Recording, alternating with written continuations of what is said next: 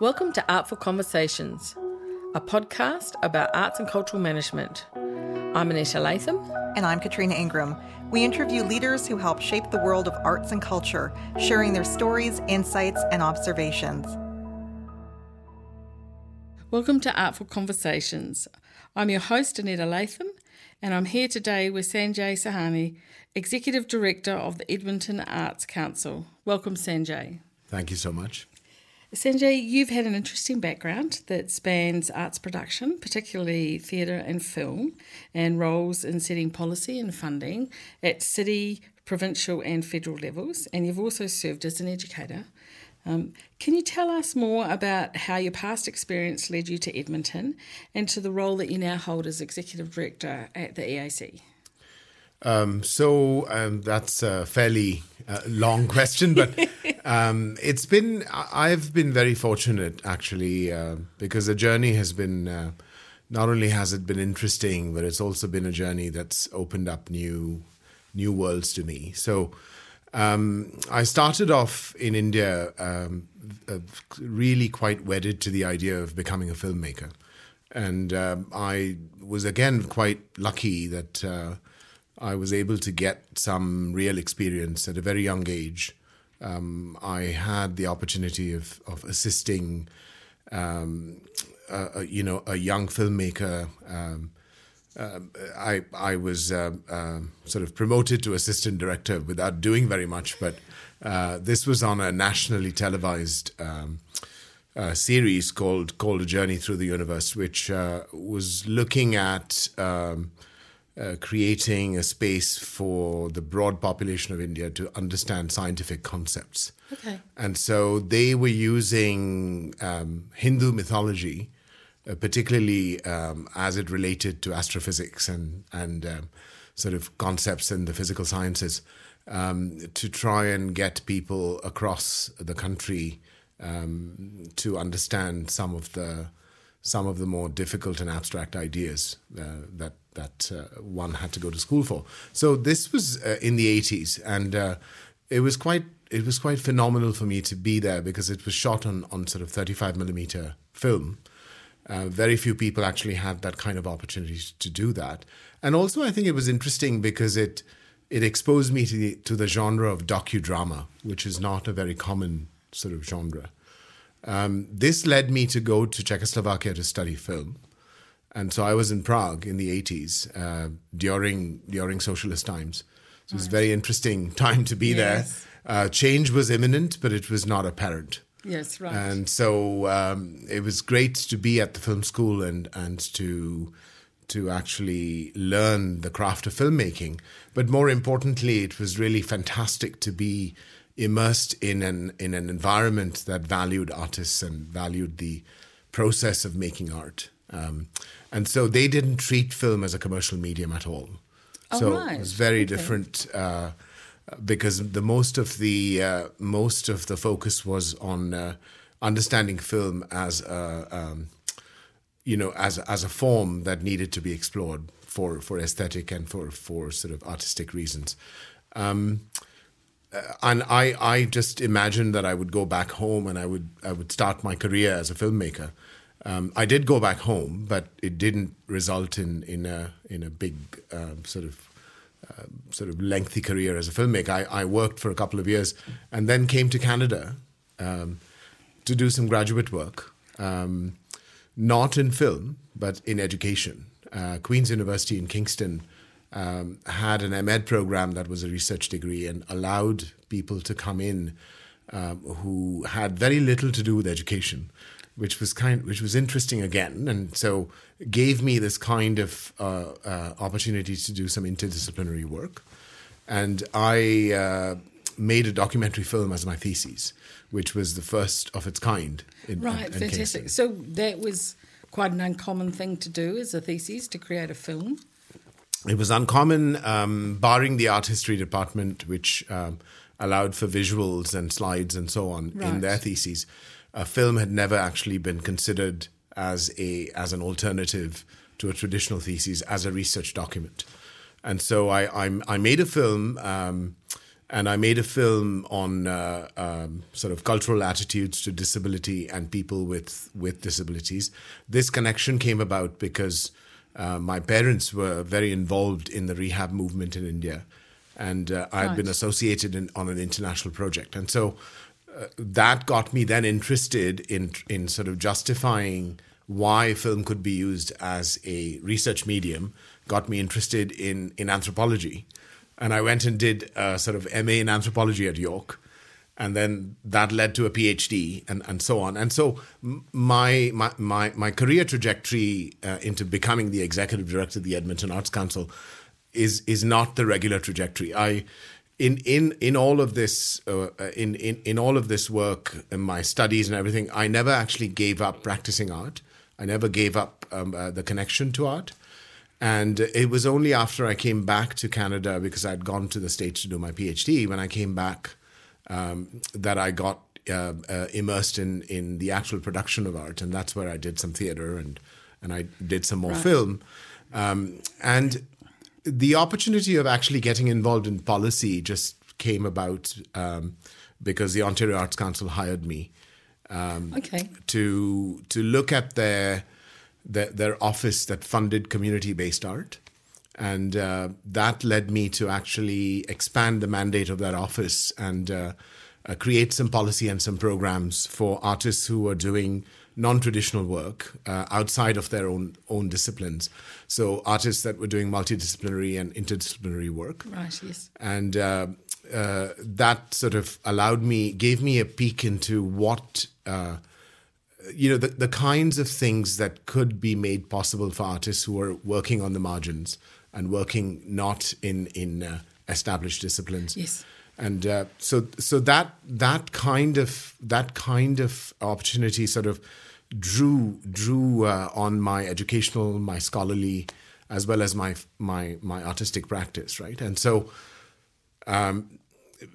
becoming an arts administrator just happened by accident. It didn't happen by design.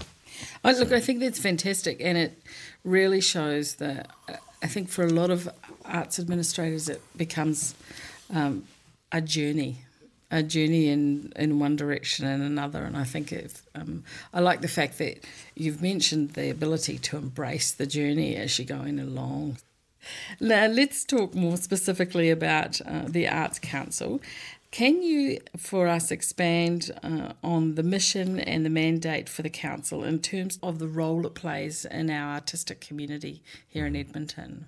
So the Edmonton Arts Council really has quite a broad mandate, but the origin of the Arts Council is very interesting. It came about because artists in Edmonton really were coming into their own and were unhappy with the way decisions were being made at City Hall when it came to funding their projects. At the same time, I think there was all across the country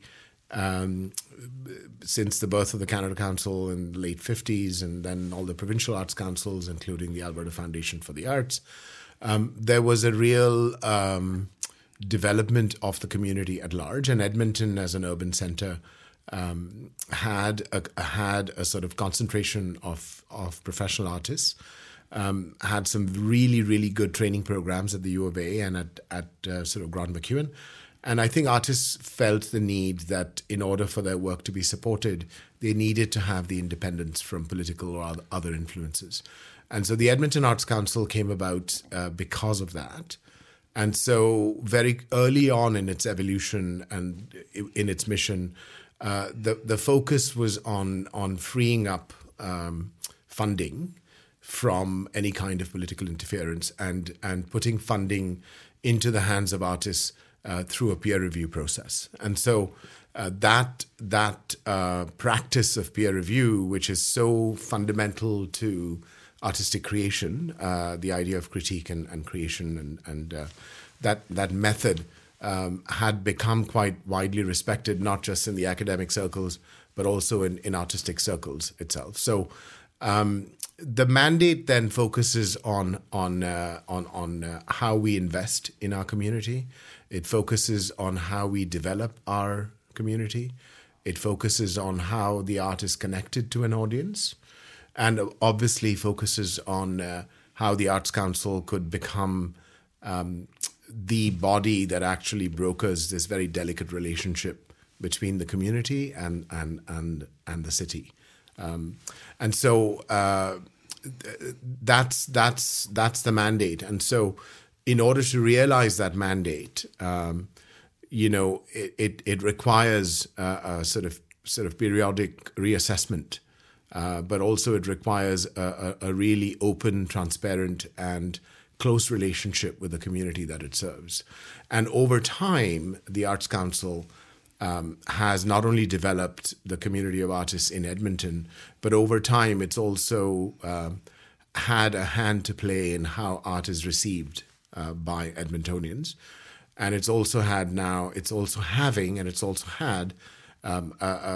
sort of influence on sort of arts policy provincially and nationally, because we do have connections with other arts councils across the country. Yeah, that leads really nicely into talking about the strategic planning that's currently occurring here in Edmonton. You inherited a 10-year strategic plan called The Art of Living, and that was developed in 2008, and it's just coming to its natural evolution and end this year.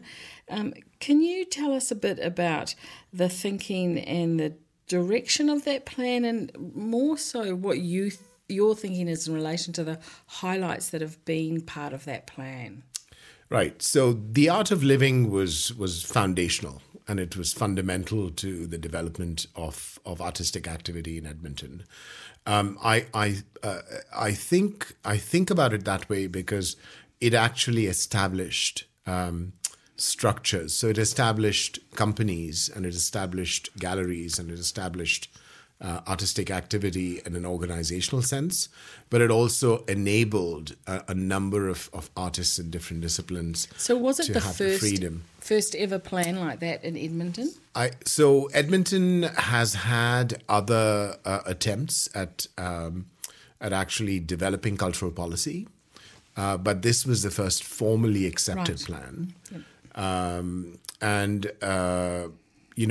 It's a plan which over a period of 10 years has achieved a lot. And whether you look at our festivals and you look at how vibrant our festivals are, from the smallest festival to the largest, being the Fringe and Folk Festival and so on, or you look at creation-based sort of companies in the performing arts, or you look at galleries, I think there is no doubt now when you come to Edmonton that you can see that the artistic ecology in Edmonton, not only is it fitting for an urban centre, but it's very diverse. It's a very diverse ecology, and it reflects how the city has changed. So we have organizations with mandates that are driven by the art form, but also mandates that are specific to specific communities. So we have now a growing community of culturally diverse artists. We have many Indigenous artists who've made many contributions, and at the same time we have our large organizations and our medium-sized organizations that are constantly finding new ways of engaging artists from different disciplines and different backgrounds, as well as reaching new audiences, because the work of actually reaching new audiences is never over. You may be a very successful company or a very successful gallery, but if you stop looking at new audiences and how you can engage them, you're not going to be evolving in your own mission and mandate of how you develop the art form. So that's fantastic, and that's it's a great summary of kind of the last 10-year journey, and I think it's an exciting journey that Edmonton's gone on, and to put some shape around something that at times, the value of culture at times is a tricky thing to put and a concept of a strategic plan. So I think it's an interesting journey they've gone on, and it's an exciting journey that they're embracing it moving forward. In past interviews with the media, you've talked about the role of the Edmonton Arts Council as it being central to city building. Can you expand a bit on that and talk about what you feel is EAC's relationship with the city and how the strategic plan kind of is going to intersect with that as we evolve and grow as a city? So that's a really good question. So we're quite fortunate that we have a really good relationship, a very strong relationship with the city. Edmonton, I think, is probably the only city in the country that has quite self-consciously not had a cultural services department. So even though the EAC is an independent not-for-profit organization, the City of Edmonton has devolved responsibility and given that to the EAC to shepherd. So for our organisational students, would you call the EAC an arm's length organisation from the city? It's arm's length from the city, but it's not a body of the city. Right. Yes. So there's a little bit of a difference. So it's arm's length, but it's sometimes referred to as an agency of the city, right. As an agent of the city. Yeah. We have a service agreement with the City of Edmonton. And both politically as well as in terms of the city administration, the Edmonton Arts Council and its role in the development of the city is something that is looked at not as something that is peripheral, but as something that is integral.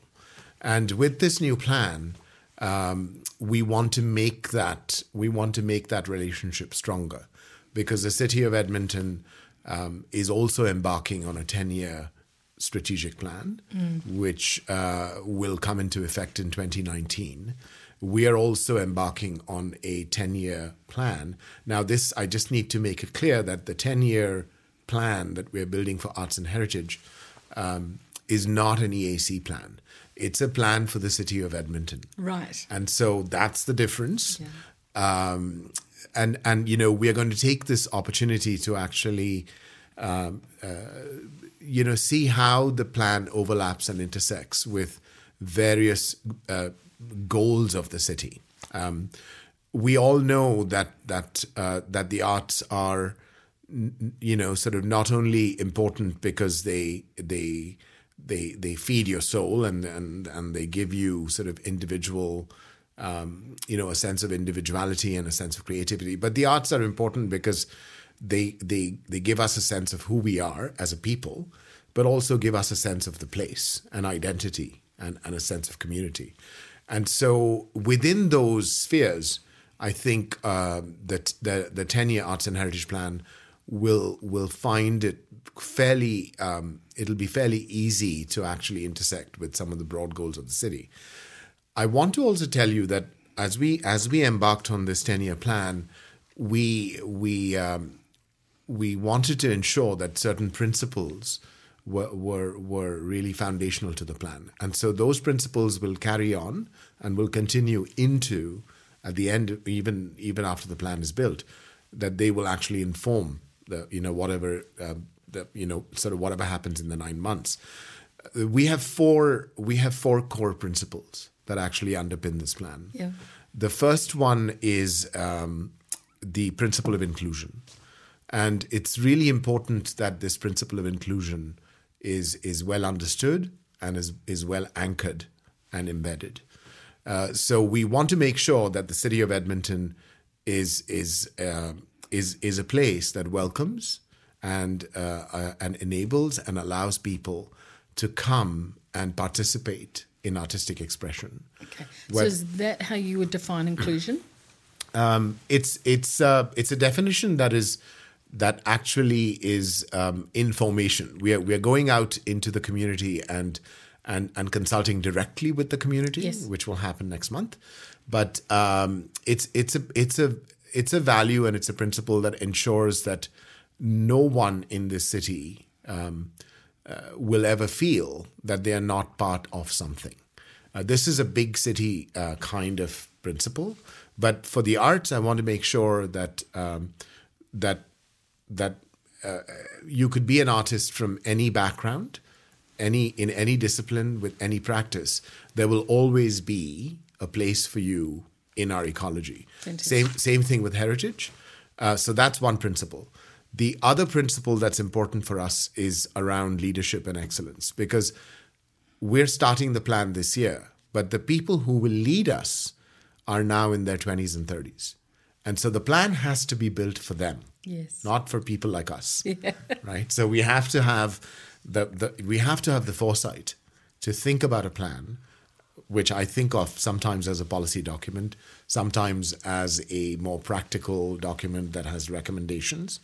But it must be something that is more than the sum of its parts. Yes. And part of this work is to be able to project that foresight. So excellence and leadership and innovation are intertwined principles, which are also core to this plan. The third principle, I think, which is really important, is a principle around collective responsibility. So not only is the plan for the arts and heritage sectors, and is it focused on those sectors, but we want to inculcate this value of collective responsibility because it is a City of Edmonton plan. So everyone in Edmonton needs to be collectively responsible for the arts and for heritage. Yeah. And then finally, the fourth principle is around economic security of the arts. Yes. And so this principle really goes right to the heart of why the EAC exists in some ways, is to ensure that our artists and our arts professionals can make a living wage and can contribute and are treated and valued as professionals in any other field. And so we want to make sure that arts organizations and festivals and other kinds of structures that receive public support are able to value the people who are making the art, who are actually producing the art, and who are presenting and connecting the art. Yeah, fantastic. One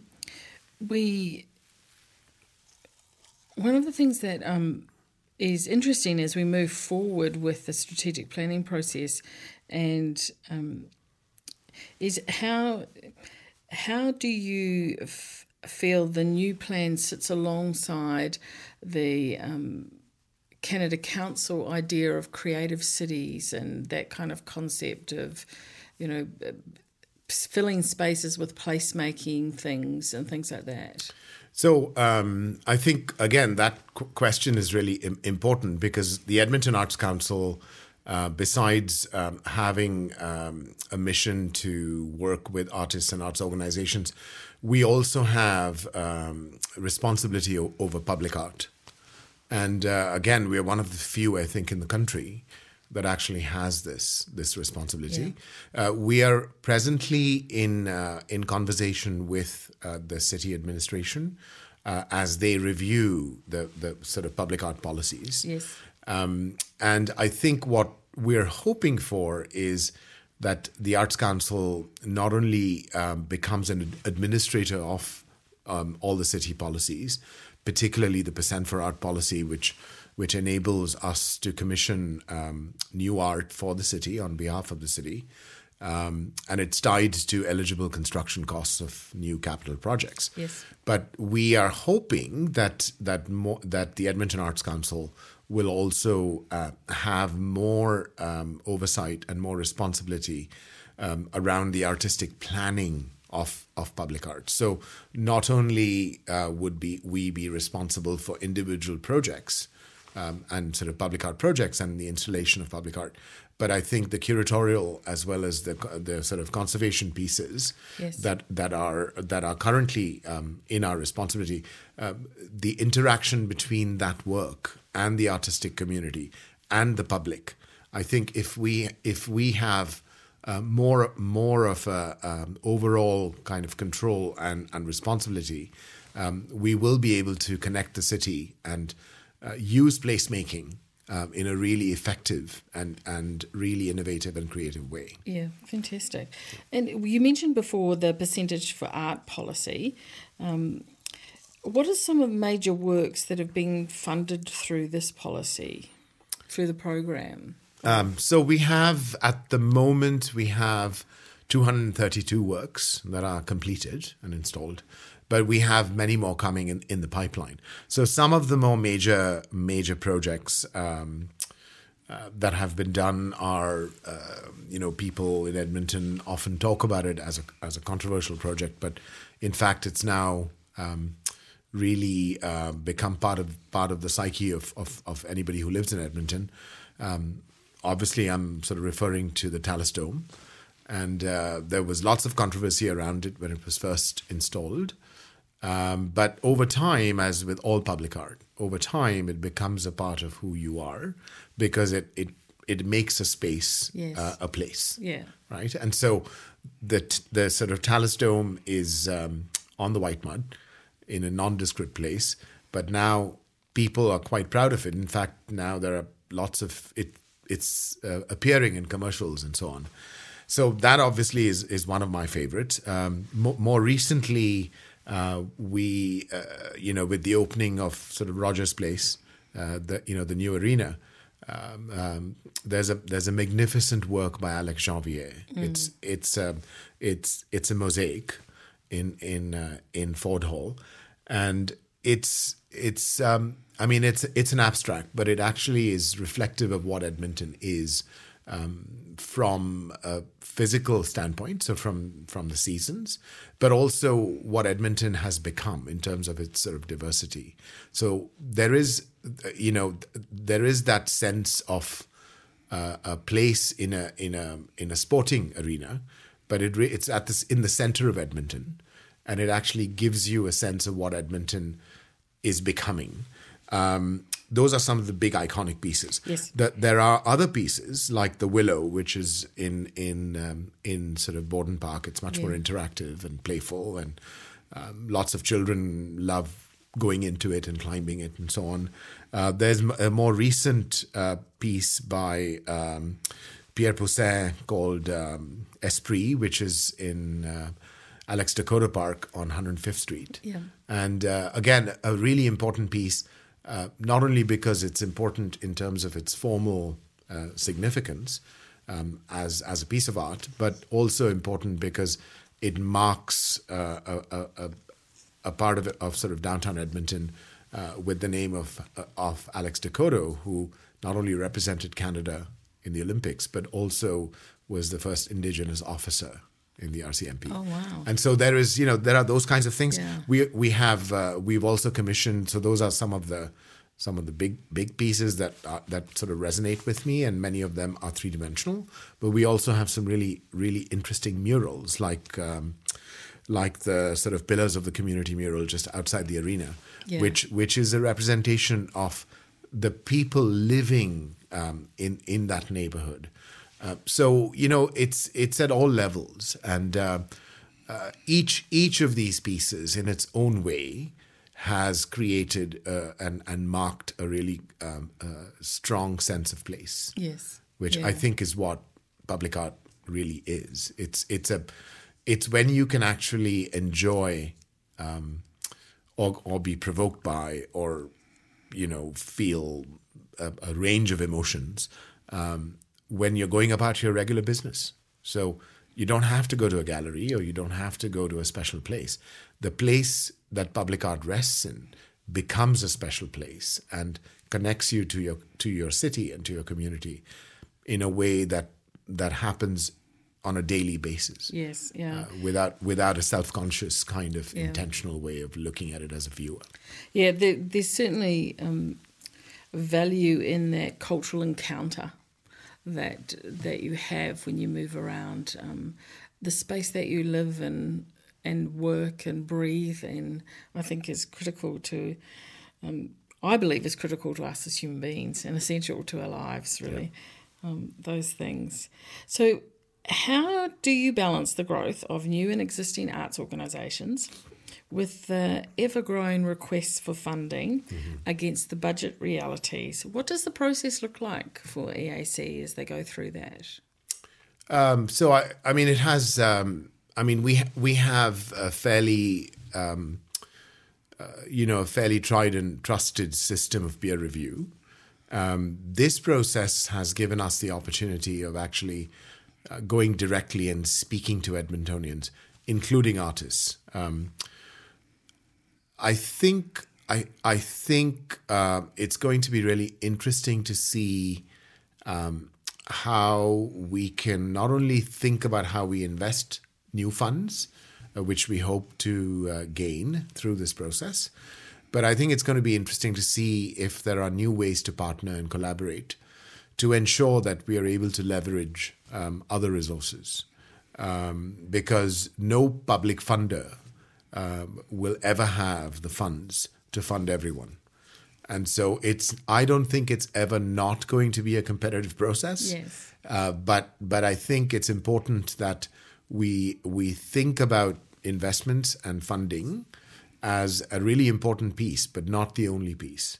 We think about it in relationship to the work that the Arts Council can do around inclusion, around capacity building, around ensuring that our artists are well equipped, not just to apply to us for funding, but to be successful. So, public art is a prime example. There is public art happening all over the world.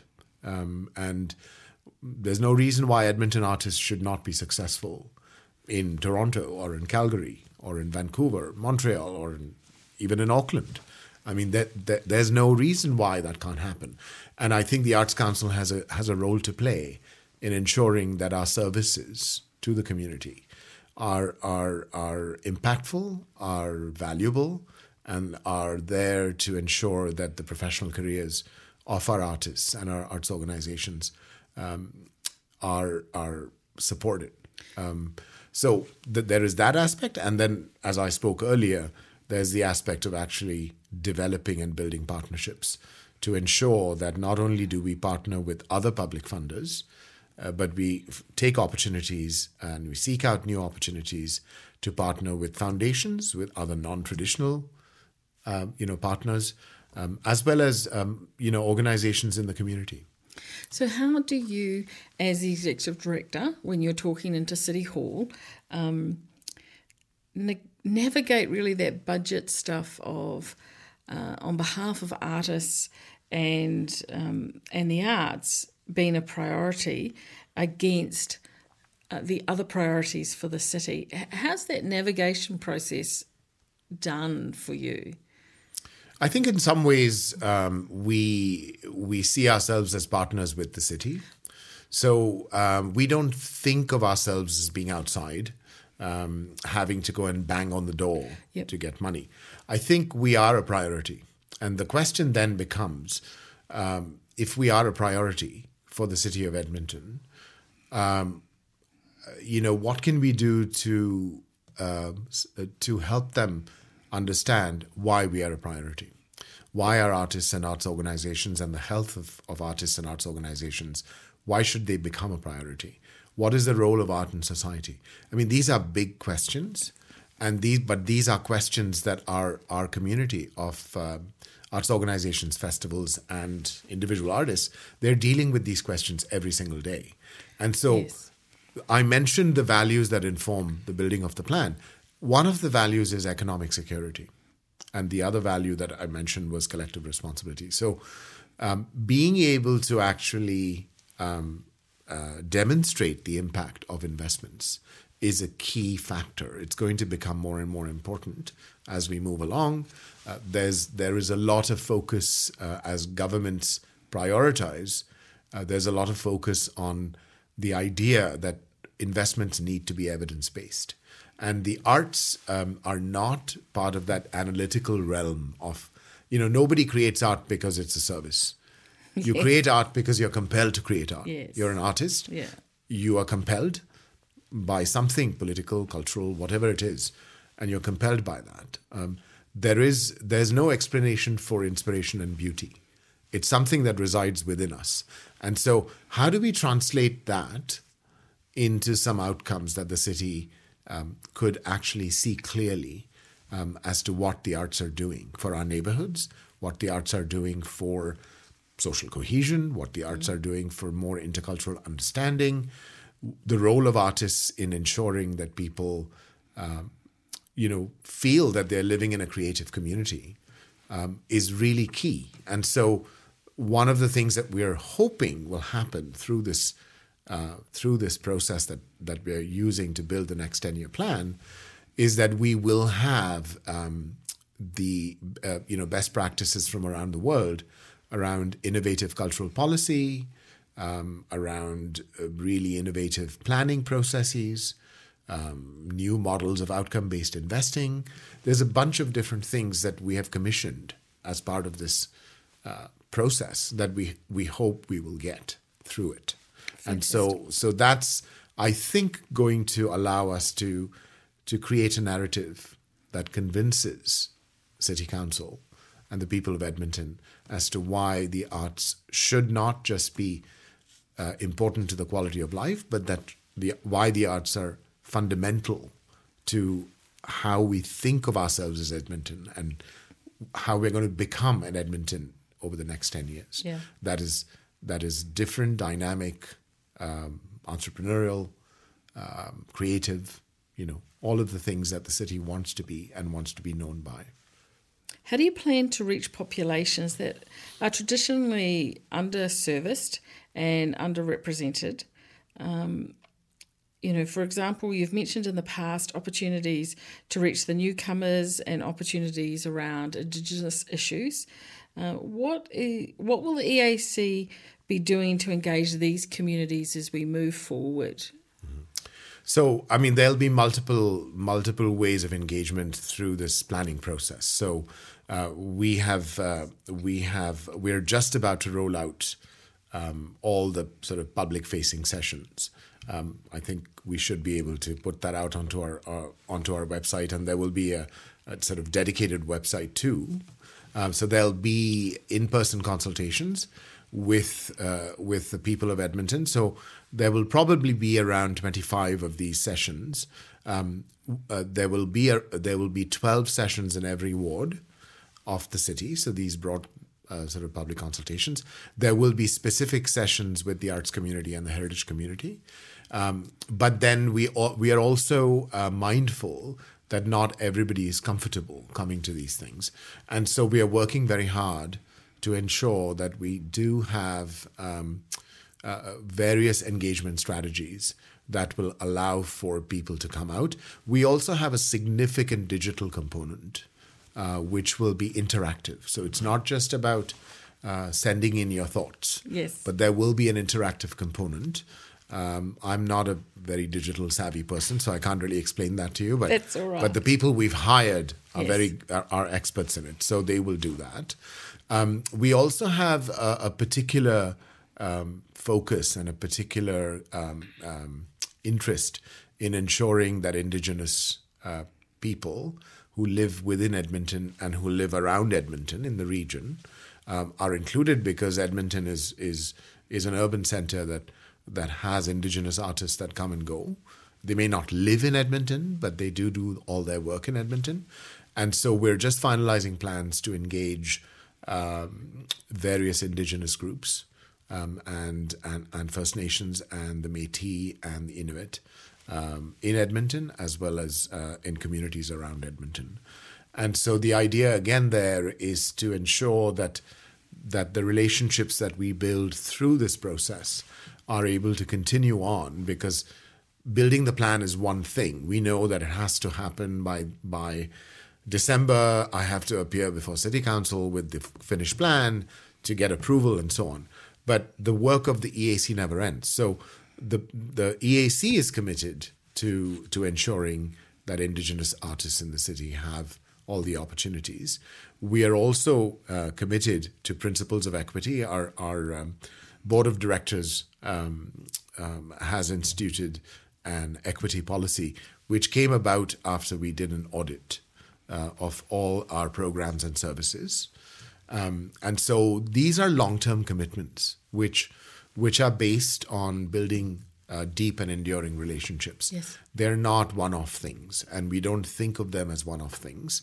The road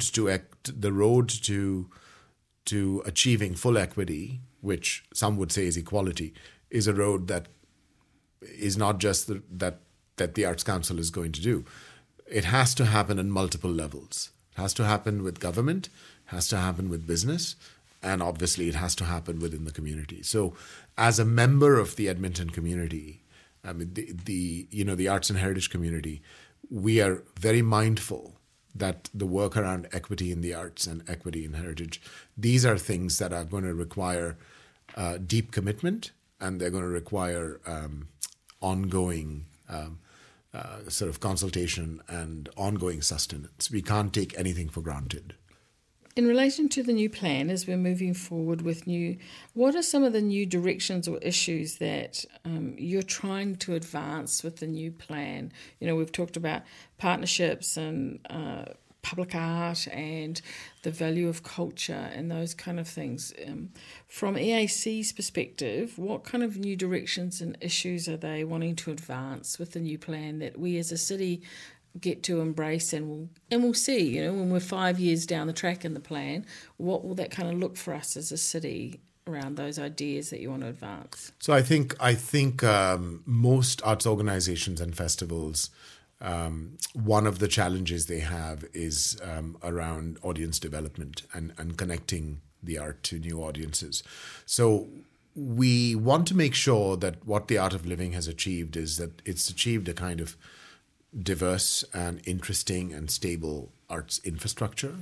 But now we need to make sure that it's resilient, it's strong, and it also has the resources to find new ways to innovate in terms of disseminating the art. So we need to make sure that artists have the right resources and the tools to connect the art to their audience or to find a new audience. Yes. So engagement is a really important piece, and engagement and funding, how we invest and fund engagement is going to be really important, because we want to make sure that art is part of our daily lives, not just a special thing that you do once every week or once a month. Yeah. And so that's important. We also want to make sure that Edmonton artists are connected as a community to communities of artists outside of Edmonton. And I talked a little bit about how artists could become more successful in commissions, public art commissions. But I think it's also important to be able to support artists who want to collaborate outside of their city and want to collaborate with artists abroad. It's also important for us to be able to support artists who want to tour the work. Yes. And who want to take the work outside the sort of, borders of Edmonton. Because very often when you take the work to a new audience, it changes you as an artist when you come back. And we want to be able to support that, because we want to be able to support a community that is not isolated, but is open and is able to do the work it needs to do, and is recognized nationally and internationally for the quality of the work they do. If we don't do that, we're never going to have a view of ourselves as being part of something greater than what we are. Yes, yeah. That's really important. Yeah. The feeling of inclusion into a bigger world is really important. So these are some of the areas which I think the EAC has, over time, with the implementation of the Art of Living, it's becoming clear to us that these are some of the things that now our arts community is looking for us to give them some leadership and to support. And so my hope is that with these consultations, we will hear some of this, but we'll also hear new and innovative ways that the Arts Council could intervene and support and create the space for some really interesting stuff to happen. Fantastic. I guess one of the interesting questions is always that around, we are such a fast changing world and everything is accelerating and changing at such a rapid pace. How do you create a long-term view that's a 10-year plan and develop policies now and to ensure that they stay relevant and over the lifespan of 10 years? So I think the shortest answer to that is that we have to be not just reactive and responsive, but we have to anticipate. Yes. And so the plan is like a policy document, which is going to have some broad directions and some specific recommendations for sure. But I think it's up to the Arts Council to ensure that we are never out of touch. And so part of this work, because we are, our city follows a 4-year budget cycle, because there's elections every 4 years, yes. We have 2.5 budget cycles over a 10-year period. And, it's in between those budget cycles that we are going to be able to test our ideas, test our systems, test our mechanisms of support and investment and partnership. But we can only do that if we listen. So we have to be open to listening. We have to be open to doing some serious evaluation and some serious introspection from time to time. But we also have to listen and take advice. And so I am confident because we run all our funding decisions are made on a peer review system. I'm confident that we are used to listening. The question is that we can't become complacent. Yes. We have to act on what we hear. Yeah.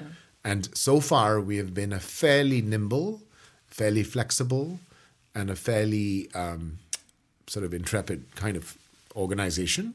As we grow with the new plan, that always becomes a challenge. So as the executive director of the Arts Council, I have to ensure that we have the right people and we have the right approach. And we're constantly questioning, our own approach to how we connect with the community. Because if we don't, there is the danger of becoming too good at what you do. And just because you're efficient and just because you do it for less money doesn't mean that you're having the same impact. Yeah. If you want to expand your impact and if you want your community to develop and grow and foster innovation and all of those things, you have to be willing to do the same for yourself. Yeah, fantastic. Thank you. I really appreciate that. Is there anything else you would like to add to our conversation before we wrap up? No, I'm just want to thank you for inviting me. I think I've gone on and on about lots of things. It's been wonderful. But it's been great. Wonderful. Look, one of the other kind of areas of interest that fascinates me is with the closeness of St Albert and Sherwood Park. When EAC looks at that from supporting artists who also then have a regional reach, how do you navigate that space between what are really two other cities that are pretty much in your back pocket, and the EAC is funding for Edmonton, but some of our artists may come to EAC with a regional outreach concept? And I think those are really interesting questions. And I think the city of Edmonton is becoming much more focused on ensuring that the region prospers and the region develops. And so there are, again, opportunities for partnerships where we could do a portion of our investment, not necessarily investing money in Sherwood Park, but there is so much of a back and forth between artists, as you just explained, that maybe there are ways to actually find new solutions to that, working with our colleagues in Sherwood Park and in St. Albert and other places. There's also an interesting question around, because we are part of Treaty 6, and Treaty 6, boundaries like Edmonton, and these are artificial boundaries. Yes. And we know that Indigenous artists are often have relationships outside of Edmonton within the Treaty 6 area. And so we want to make sure that we're not losing opportunities of supporting the development of Indigenous art and Indigenous artists who have those relationships. So these are challenges from a policy standpoint But I think more importantly, these are good challenges to have, because that means that there is a vibrancy and there is a true exchange of people coming and going that are contributing directly to the health of our city and to the sort of the creative life of our city. Yeah. Right. So these are good questions. These questions have been on our mind. And I'm confident that I have a team of people at the Edmonton Arts Council who not only are smart and capable, but I also know that I have yet to meet anybody in my team who is not willing to explore something new and who's not willing to explore a new partnership or a new relationship. So, these are challenges that we will have to take into account. But these definitely are things that are on the radar and that we will definitely take very seriously. Like, it's not something that we'll ignore. Yeah. Sanjay, thank you for your time. I really appreciate it. And it's always wonderful hearing directly about the exciting things that are happening in the city. And all the best as you move forward with the plan and implement the outcomes. Thank you so much. Thank you. Thank you for inviting me.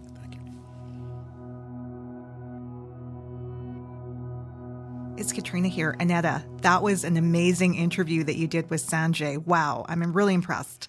Yeah, it's fantastic that he is here in Edmonton and leading our Arts Council. I think we have a lot to learn from him, and his engagement in our community and focused on our community is absolutely incredible. Absolutely. And I think one of the highlights for me was a discussion around the strategic plan. He originally inherited a strategic plan, and now he's in the midst of creating a new one. Yeah, interesting place for a new leader to be in, because the person he's inherited that plan from also had that role for a very long time. And I like the way he explained how the new one, they're really trying to reach into the community so that the community of Edmonton has a real say on how our arts funding is going to be allocated and what it looks like and the shape of that. And that consultation with the community and developing a strategic plan, I think, is critical. Absolutely. And he even made that distinction. It's not an Edmonton Arts Council plan. It's a plan for the city of Edmonton. So I think that was an important point. Yeah, very important. And it will be exciting to see the outcomes of that plan once it becomes a practicing model for all of us. Now, as an Edmontonian, one of the things that I really loved was his description about the various pieces of public art in Edmonton, and in particular the Talus Dome, which was quite controversial at first, but now it's just a part of who we are. And this idea of being connected to a place, to our city, while going about our everyday lives, I think is really powerful. And I really liked your phrase about the cultural encounter.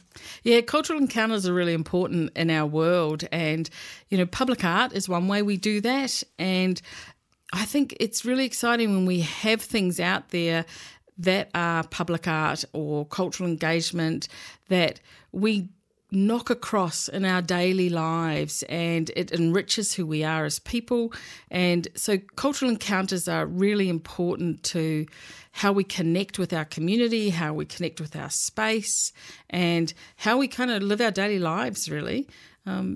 And one of the other things that cultural encounters impact on is the economy. So when you start talking about money, which is what Sanjay kind of talked about, and how you get more funding for things. And like you said, the Dome was hotly debated in its time, but it's when people understand cultural encounters, they understand the importance of putting money behind things because they enrich lives and they improve lives. Absolutely. It's something tangible, because I think in a lot of cases, art can feel really ephemeral and you don't really get that sense of experiencing it. So something like the Talus Dome or other public art pieces really gives it a sense of concreteness. And when Sanjay is going to City Council and arguing for money for the arts versus funding money for filling potholes, it really gives him something, a platform to stand on and really express that point of view. Yeah, very much so. And I think one of the other things that he mentioned that I just want to cover quickly was that the Edmonton Arts Council is a peer jury, which is fantastic because it means that the artists in this community and the arts organisations in this community are supporting each other and focused on the best outcome for the entire community in relation to the arts, which I think was incredibly important. It's a great point, and it really gives the artist a voice in the process, which, as you say, is a very important aspect of what they do. Yeah, absolutely. Great learning for all of us. This show was created by executive producer Annetta Latham, producer Katrina Ingram, technical producer Paul Johnston, research assistant Rael Lockwood, theme music by Emily Dufour, and cover art by Constanza Pasher. Artful Conversations is a production of MacEwan University, all rights reserved.